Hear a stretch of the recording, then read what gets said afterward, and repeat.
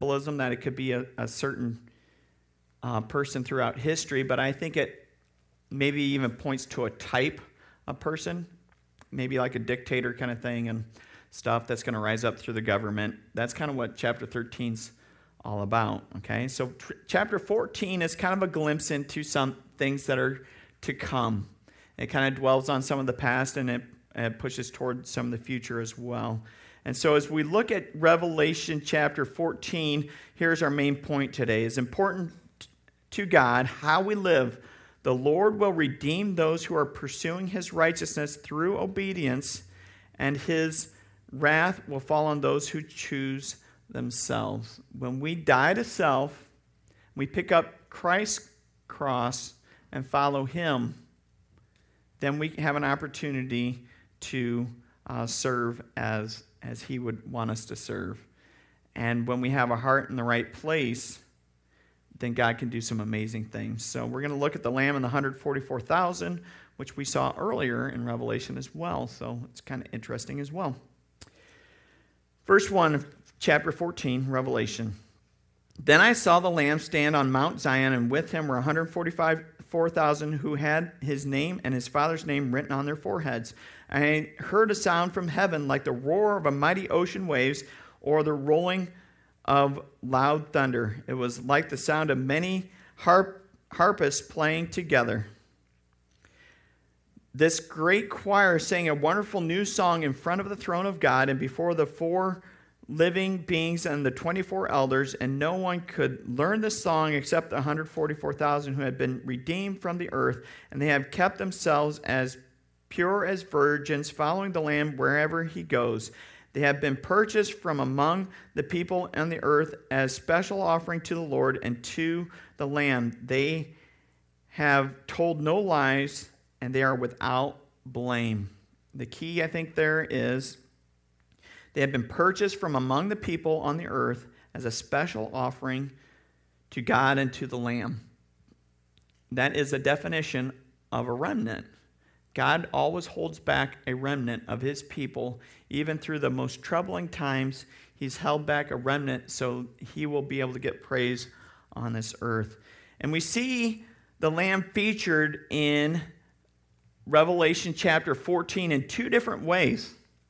First, we see him as the sinless Redeemer, and then we see him as the wrathful Judge. There is two parts of Jesus' role as he comes to the earth. He has come to redeem us, but he has also come to judge us. And we don't have to worry about his judgment if we submit to him and his authority. If we submit to him in faith that he is going to work in our lives, then we don't have to worry about that judgment. Are we going to be judged? Sure we are.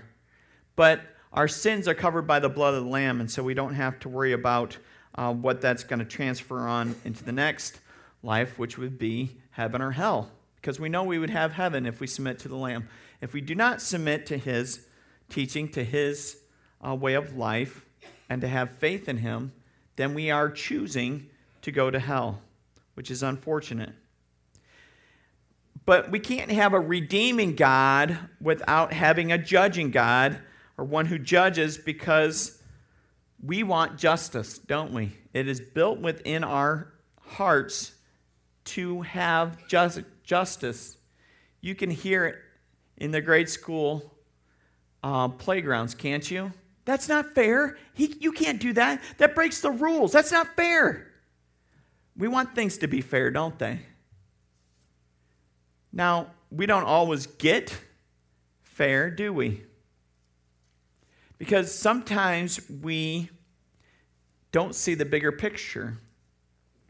Like when you're a parent, we divide up a snack between two siblings, and we see that one has been poaching the snack prior to the giving of the snack, and so they think, well, we should still get an even portion because Mom didn't say that she was going to divide up until now, and so now when we get there, they got more than we did. They got more. That's not fair. That's not fair. Well, you know it's fair, and they know it's fair. But is it breaking the rules? Maybe.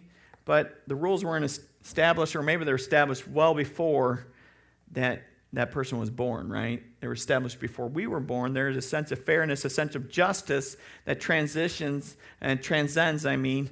bigger than those moments of dividing that snack. And so we see that here as well. And we've also seen where the 144,000 have been called as a remnant to be saved from God's wrath back in Revelation chapter 7 with the 12 tribes. Now, note, this could be the same 144,000, or it may be another 144,000 that he saved as a remnant. I don't know. It doesn't say that those first 144,000 went into heaven, so it could be the same.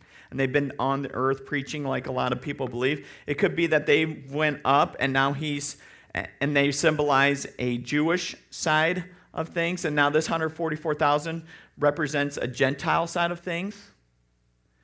I don't know. It doesn't say in the Bible, really. And the point is that God has pulled out a remnant. That's the point. And that's what's important. And so we need to look at the characteristics of that remnant and how we can act more like them.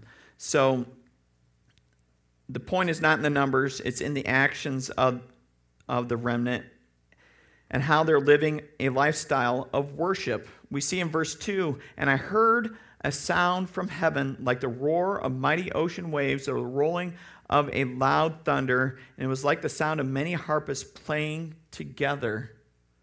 What does that sound like to you? To me, it sounds like the best worship service in heaven has ever seen. Right? Because it says they start to sing before the 4 living creatures and then the 24 elders, and then they start a new song. This is this 144,000 that only they know. And they begin to sing. And that's exciting because I believe this is the sound of worship. And how do I come to this conclusion? Because they see the Lamb on Mount Zion. The Lamb, the Redeemer, because he's the Lamb who was slain. He's sitting at the throne at God's feet, right? He leads us to Mount Zion, which is the redeemed Jerusalem, okay? Because anytime you hear Zion spoken of in the Old Testament, it means the redeemed Jerusalem, the new Jerusalem, okay? And on heaven, it's like heaven on earth, right? So Jesus is creating heaven on earth because his presence is there. And we'll be like Jesus as he leads us into heaven. And I get this from the statement, the Lamb standing on Mount Zion.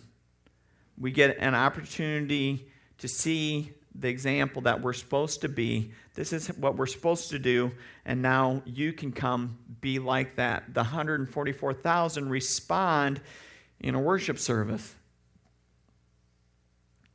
We see the 144,000, they've committed to God in all this ups and downs of life. They have committed to God. In verse 3, they sing a wonderful new song declaring they have been redeemed by the blood of the Lamb and the word of his testimony.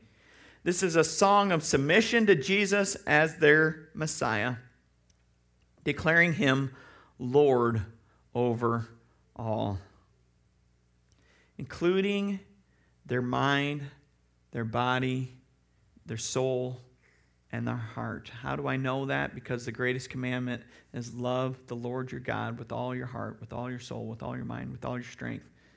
And the second is like it. Love your neighbor as yourself. So if we're going to love God with all our mind, body, soul, and strength and heart, shouldn't we love our neighbor in the same way?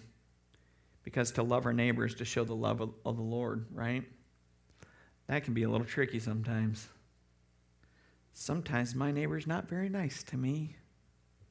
Or he's not nice to my other neighbor. So then I feel like I need to tell my other neighbor about that. And then, well, now I'm caught up in the gossip tree. And, oh, man, that's crazy, right? But that's easy to get tangled into, isn't it? It's so easy to get tangled into. But God's called us above that. He's called us to a bigger picture, to look outside of the sin, but to look at the redemption that's happening on top of that, right? Because we've all been redeemed, and we are no better. We all sin in our own ways. And so as we go, we ask, why would we want to do this? Well, because Jesus never sinned.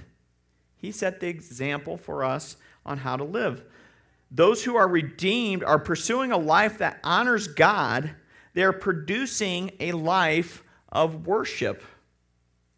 Producing a life of worship. This is one of the 4 Kavanaugh points. Colossians 3:23, working willingly at whatever you do as though you were working for the Lord rather than for people. We, like these 144,000, are called out to be separate from the world and do life as worship. Can you do your taxes for the Lord? Or maybe somebody else's taxes if you're an accountant. It's hard, right? That's boring, mundane, but can you do that to your best of your ability so your client gets a return on investment? Or you get your return on investment? Can you pull weeds for the Lord? There's a lot of symbolism there, right? God told us to pull out the weeds of our lives, pull out the tares, and make sure we have a good harvest of good seed. Are we living this kind of lifestyle, a lifestyle of worship? We need to reflect on the character of Jesus through the obedience in these 5 ways I found in this passage here. So we need to obey in these 5 areas, and in your bulletin you have 5 blanks there. It says, search for redemption. Okay, redemption is your first blank. They have a desire to turn their lives around. Okay, this isn't in the list necessarily at the end, but it's understood that they search for redemption. They have a desire to turn their lives around, to do life different from what the world around them says. They're going to follow the Lamb. They're going to stand out. They're going to be something different than what the world has to offer, and they are going to submit to the Lord. They're going to ask repentance. They're going to ask God to redeem them of their sins. That's what we need to do as well. We need to ask the Lord to redeem us from our sins. Number 2, they kept themselves sexually pure. And you see this a lot of times in the early church. What are they supposed to do? They're supposed to love the Lord, keep the commandments, and they sustain from blood that's still in the animals, and keep themselves sexually pure. It's here at the end times too. It's a very big deal. It is a sin that God knows can encapsulate your heart. It's a sin that God knows can have one of the biggest competitions with him. And so he knows that we need to stay away from it or abstain from it. This shows that sexual sins like pornography, they let down 2 people. They let down 2 people. First, God. God knows the idol of lust and how to defeat it. So he gives us this scripture. 2 Timothy 2:22 is a great verse, one worth memorizing, especially if you deal with lust. This is one I've memorized because I've dealt with lust before. Flee the evil desires of your youth and pursue righteousness, faith, love, and peace, along with those who call upon the Lord out of a pure heart. So first, you flee from the scene, just like Joseph did with Potiphar's wife. He got out of there. It was one of the most brilliant things that he did. David, he was on the rooftop. What did he do? He gazed a little longer, and he got in trouble, didn't he? If he would have fled just like Joseph did, he would have been all right, probably. Next, we pursue righteousness, faith, love, and peace. Righteousness, faith, love, and peace. What are those? Those are characteristics of who? God the Father, right? Righteousness, faith, love, and peace. The only way you can get those things are from God. So we need to pursue God. How do we pursue God? We get into his word. We memorize it so we can put a fence around our hearts and guard our purity. How else can we do that? Along with those who call upon the Lord out of a pure heart. This is where the church comes together. This is why we have youth group. This is why we get together as believers, so we can guard our hearts. To say that I'm not sure about the established church today, sometimes I would agree with you. But when you have a group of like-minded individuals that are pursuing the Lord together, that's a good place to be. That's why God created the church. Okay? God designed the church. God told us to be in church. And they're like, well, I don't think the church in America is what the church was back in the first century. And guess what? You'd be right. But it doesn't mean this is wrong. It doesn't mean the church today is wrong, right? It just means it might be a little bit bigger, or it might be a little bit smaller than what it was. They met in houses. Why did they meet in houses? One, because they were persecuted. Two, because their family groups were much tighter. We don't necessarily have family groups, the tightness of family groups like we did back in there. Our families tend to move away and things, and so we bring together other families to worship with. And that's important. It's kind of like taking care of orphans and widows. They're not necessarily orphan widows because they have kids or they have a spouse, but they don't have that extended family that's around them, so we bring them in together and we fellowship together like the Lord told us to. We work together to tell people about Jesus like the Lord told us. You see this theme coming here? That's why the church is here, because God told us to do church. Otherwise, church would be ridiculous, right? But it's like the illustration where you have a campfire and you pull one of the hot burning embers in that campfire and you take it out and set it off to the side. What happens to that ember? It goes out, right? If the embers are all together, it can sustain the fire. But if you pull that ember out and try to do life on your own, you're going to get caught in this trap right here. To stay sexually pure, to stay faithful to the Lord is so much easier. So much easier to be in that. And the last one is to pursue people that call upon the Lord in the pure heart. So we have 3 fence posts. We have 3 fences. So we have flee, follow, and friends. The 3 F's. Flee, follow, friends, that you can get from 2 Timothy 2:22. The second person that you let down when it comes to sexual purity is your spouse. And you'll be like, well, I'm not going to have a spouse someday. I'll just teach you right there.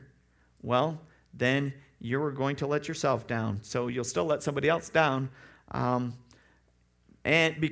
objectifying people. What does it mean to objectify people? You look at people like they're an object instead of a person. You don't look on the inside of their heart. You just look at the outside and you judge them. Whether you want to or not, it comes out, oh, they're hot, they're not, things of that nature. And that's wrong. That's wrong. Especially what you can do with Photoshop today and all the other Adobe products that you can change videos in. You can take the flaws right out of somebody. You can put them right in there. You can do whatever you want. You can almost make a cartoon person look real today. And it's wrong. And it's a distortion of what God has done. God designed us the way we are. Hear that, junior high girls. God has designed you the way you are. And He is proud of how He created you.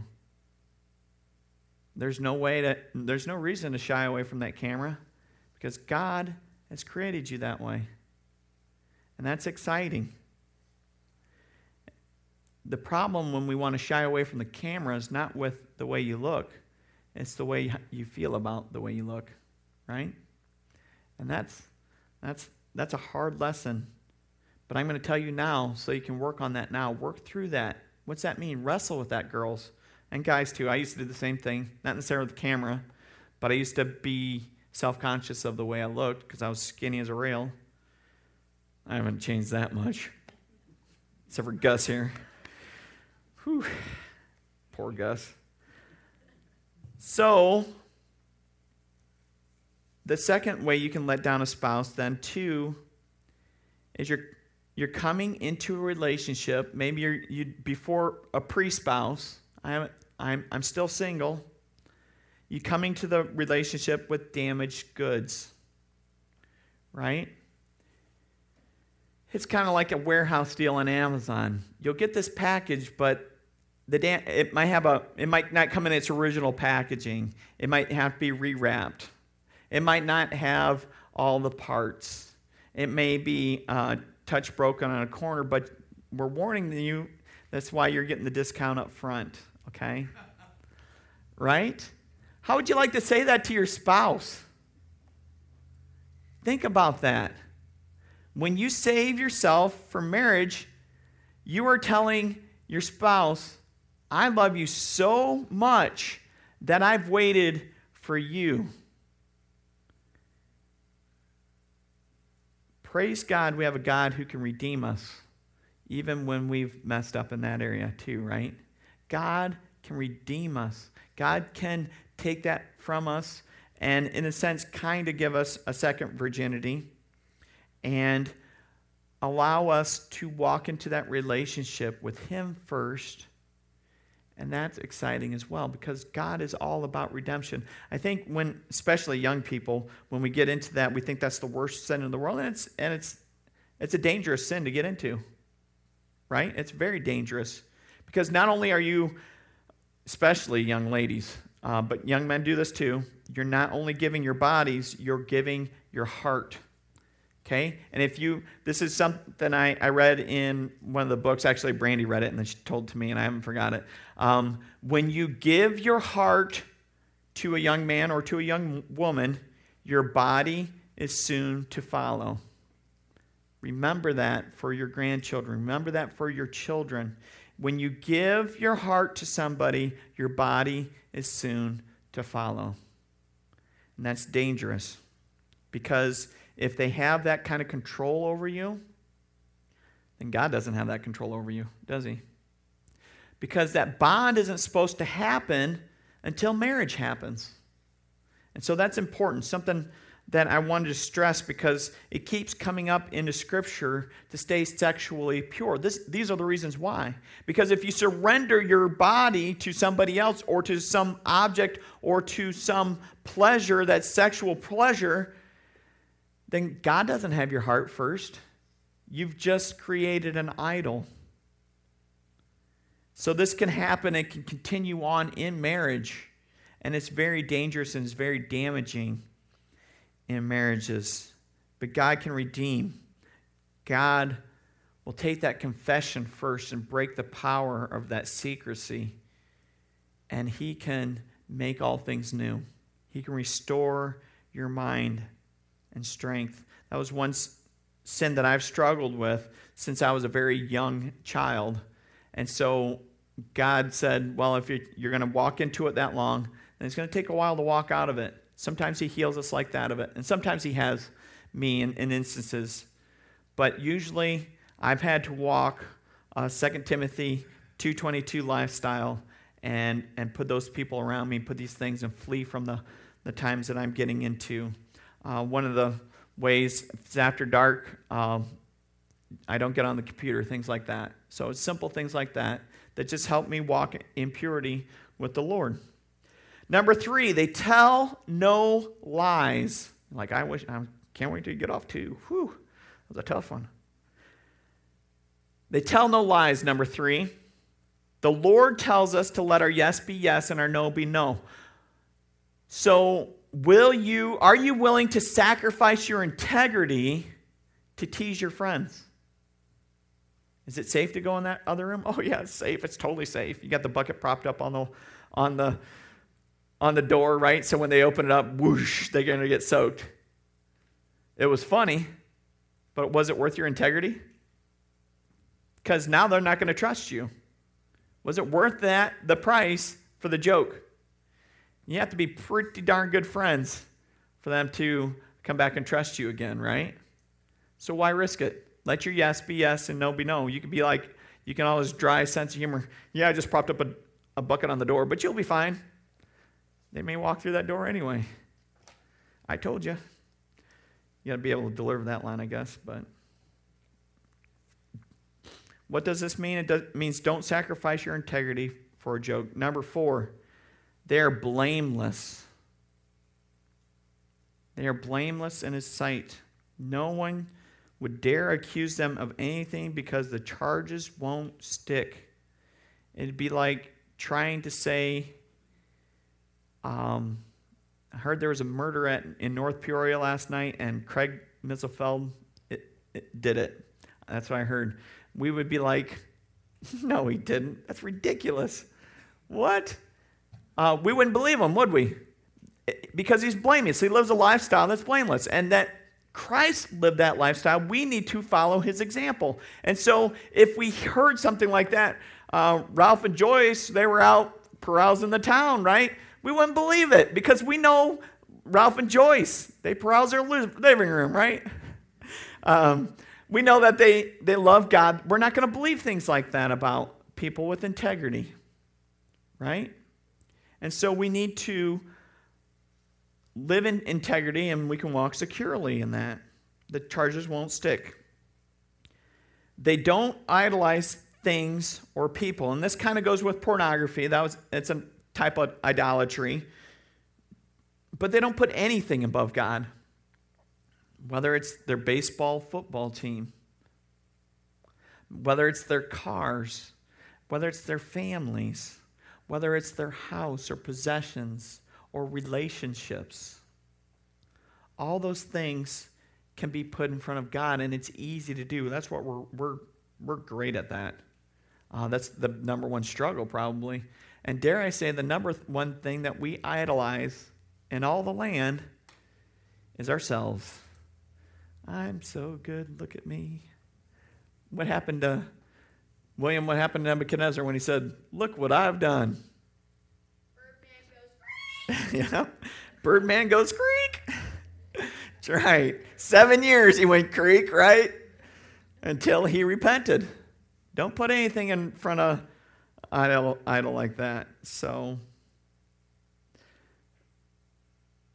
they don't put anything above God. They have an eternal perspective on life and naturally flows into obedience. It is important to God to how we live. The Lord will redeem those who are pursuing his righteousness through obedience, and his wrath will fall on those who choose themselves. Revelation chapter 14, 6 through 11 is of the 3 angels. It says, I saw another angel flying through the skies, carrying the eternal good news to proclaim to the people who belong to this world, to every nation, tribe, tongue, and people. Fear God, he shouted, and give him glory to him, for the time has come when he will sit as a judge. Worship him who made the heavens and the earth and the sea and all the springs of water. Then another angel followed him through the sky, shouting, Babylon is fallen, the great city has fallen, because she has made all the nations of the world drink the wine of her passionate immorality. Then a third angel followed them, shouting, anyone who worships the beast and his statue, or who accepts his mark on the forehead, this is chapter 13, or on the hand, must drink the wine of God's anger, or God's wrath. It has been poured out in full strength in God's cup of wrath, and they will be tormented with fire and burning sulfur in the presence of the holy angels and the Lamb. The smoke of their torment will rise forever and ever, and they will have no relief day or night, for they have worshipped the beast and his statue and have accepted the mark of his name. This means that God's holy people must endure persecution patiently, obeying his commands and maintaining their faith in Jesus. I heard a voice from heaven saying, write this down.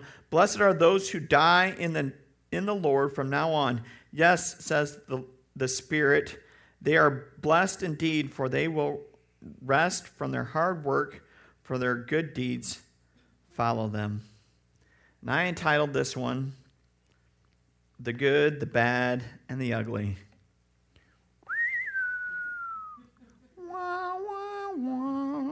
I was looking at this thing, and I'm like, Well, that one's pretty good. Well, that one's bad. And I looked at the last one. Sure enough, it was ugly. So it went perfect for the illustration today. The good, the bad, the ugly. The good. The gospel is preached to everyone. What's one of the things that has to be done before God's going to come back? The gospel must be preached. I believe that the gospel must be preached by the church first, and then God's going to come back with his angels and preach the gospel so that no one will be without or be with an excuse.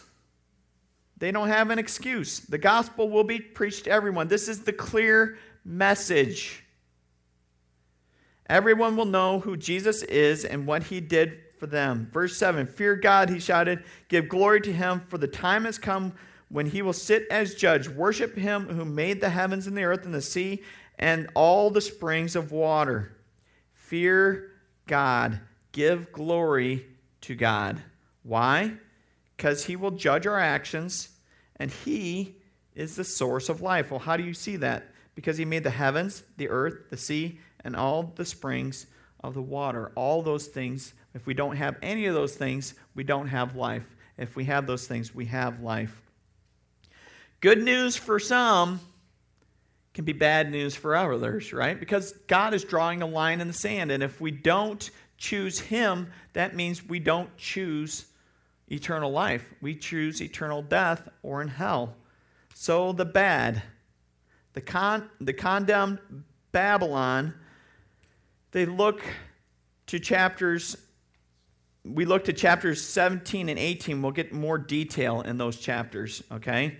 Babylon is known in Jewish history as the great oppressor.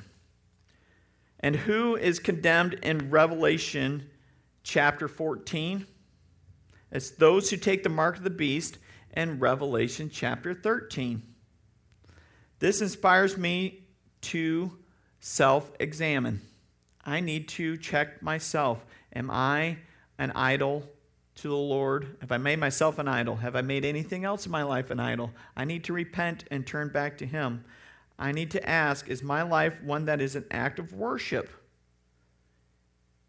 When I have to change baby diapers, am I doing it to bless the Lord? Oh, that's hard sometimes. Praise the Lord. Right? Am I faithful to the Lord and to his word?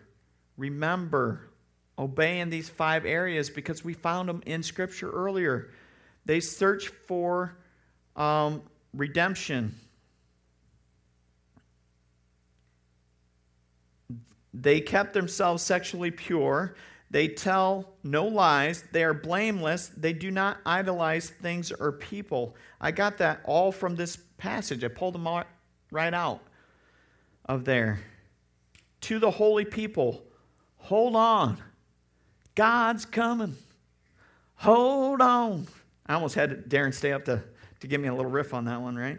So they found this encouraging to keep praying and to hold on to faith in God. He is going to do his job. How do I know? Because he's done it in the past. How do I know? Because I see these 144,000. If he's held on to them, he'll hold on to me too. Because we see at this point that there's still going to be some on the earth that, yes, the church age, I think, is ending at this point. But the age of grace extends all the way to the final judgment. And he says, if you still choose me, I will still choose you. And if you call on me, I will come and rescue you. You just got to hold on because I'm coming. How do I know? How do I know? I look to my past. What has God done for me? I had to tell my story on how I became a Christian. I also told my story on how I became a pastor.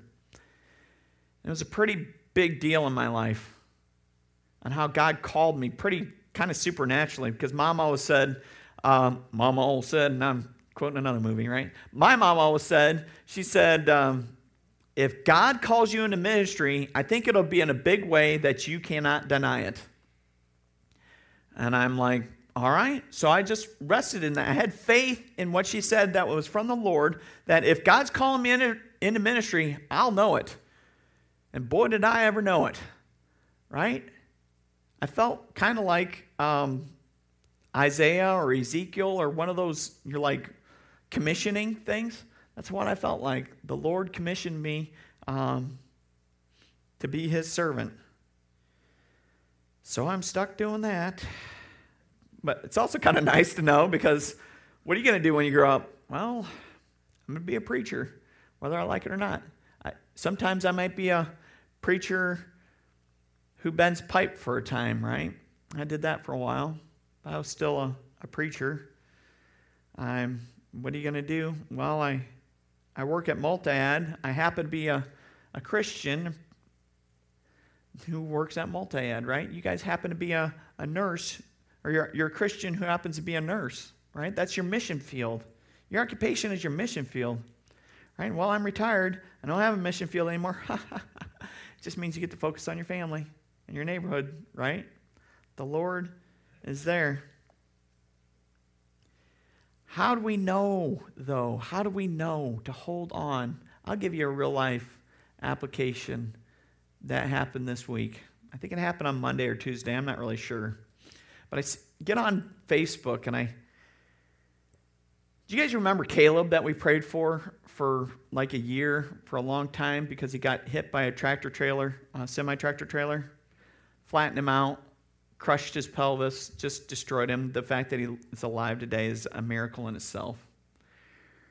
Well, that happened about 3 years ago, and I grew up with them at Bureau Township Community Church. And last year, they had this hope to get his last major surgery to get done. And they had to attach, it's been disattached so everything could heal, but they had to attach the tube so he could pee again, and I'm not 100% sure what that's called, but they had to attach that again. And they tried once, it didn't take. They tried about a month later, it didn't take. And they're like, well, what's our other options? What's our options? Because they have to catheterize him once a week. And you know what that does to you? You're dealing with urine and stuff. You're dealing with infection. You're dealing with all these things that it's just bad for a little boy who now is got some brain damage a little bit.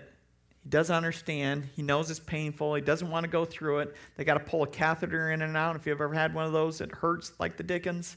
And this kid is dealing with this all the time.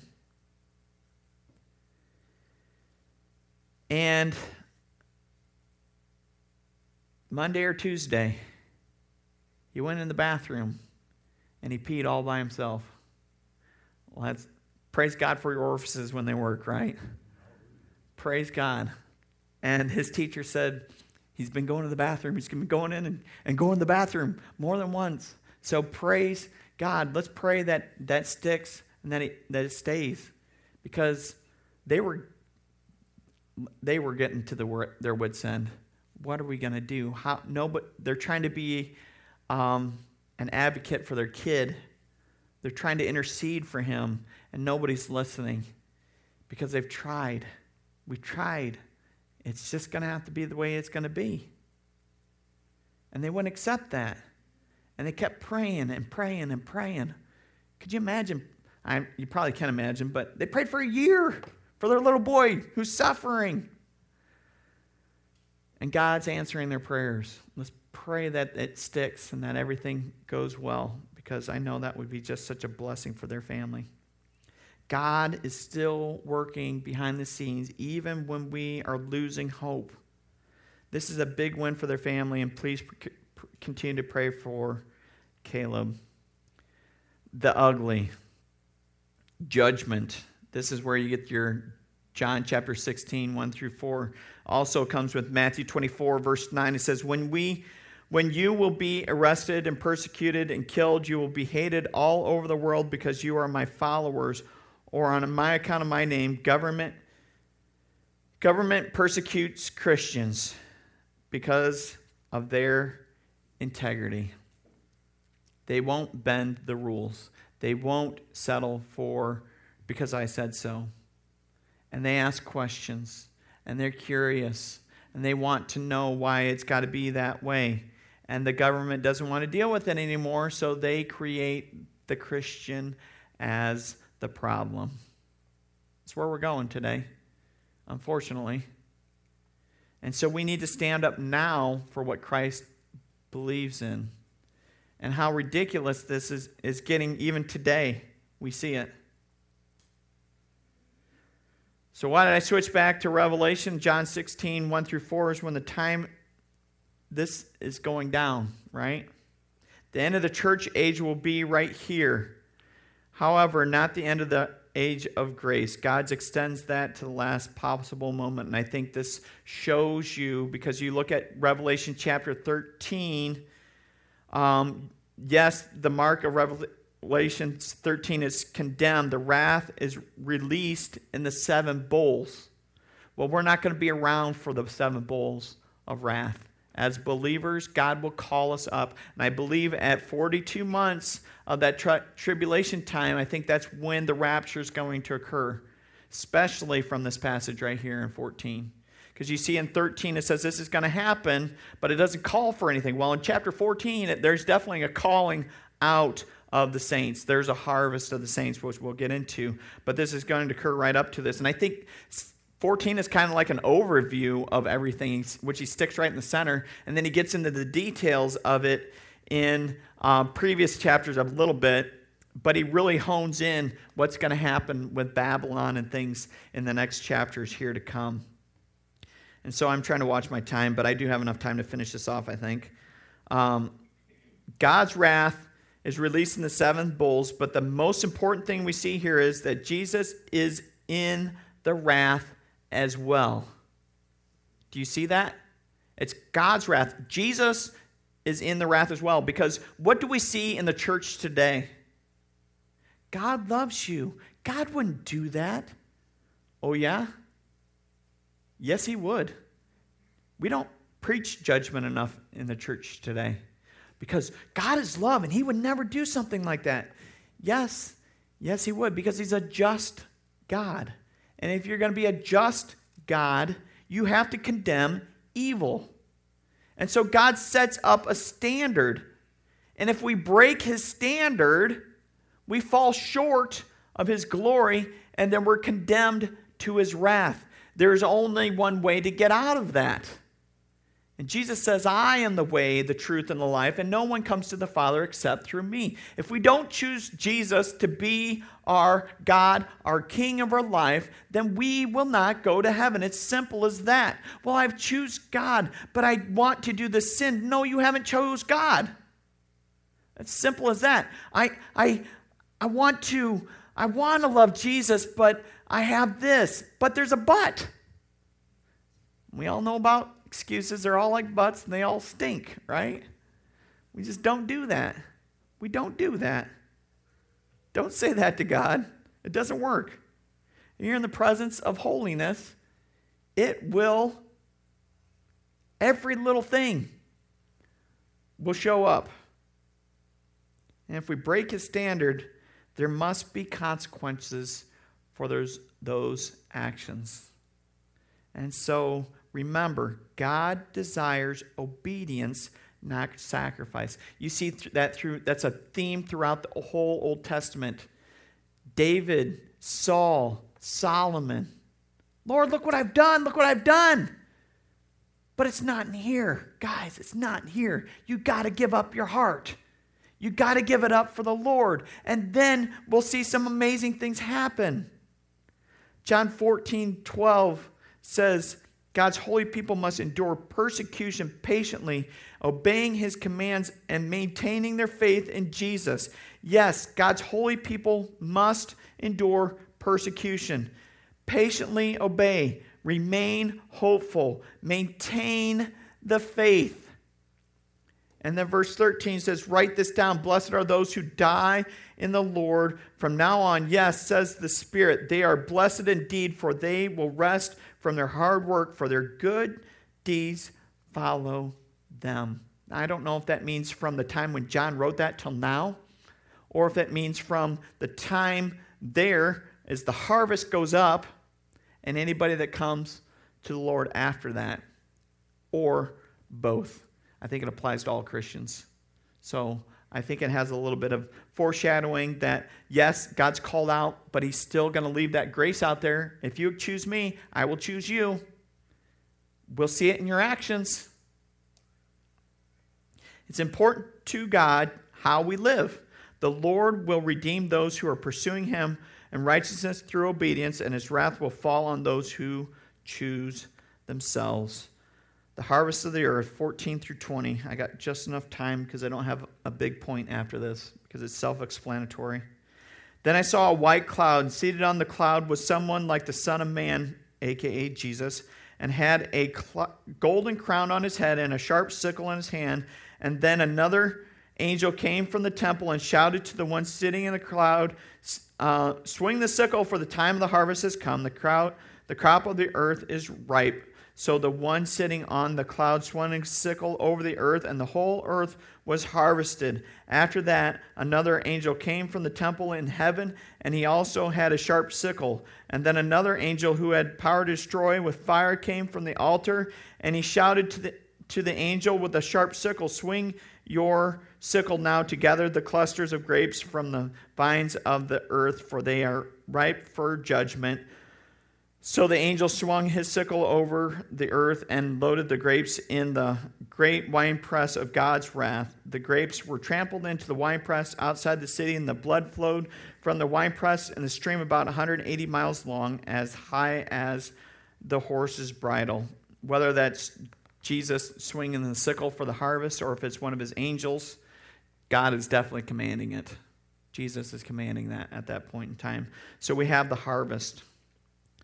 This is a foreshadowing of what's going to come in chapter 19. I believe chapter 19 and 14 are the same events, and I think we can kind of see some foreshadowing early on in Revelation. I really look at Revelation as a stacked event, where you have the 7 years of tribulation. Halfway through, you see this gathering, this harvest that comes up. There's victory for the saints. The judgment and God's wrath for those who chose the world. God will use his refining fire to judge the earth in order to make it new. God is going to deal with all sin. He will make all things new. It will be cast out of the city, just like the parable of the 10 virgins. Yeah, it is. It's in there. No, the 10 virgins, right? There was 5 foolish and 5 wise. 5 wise had plenty of oil, and they were prepared. When God came, the 5 foolish said, quick, give us some of your oil. And he says, we can't do that. I can't be saved by somebody else's merit. I can't give you my acts because of my righteous heart.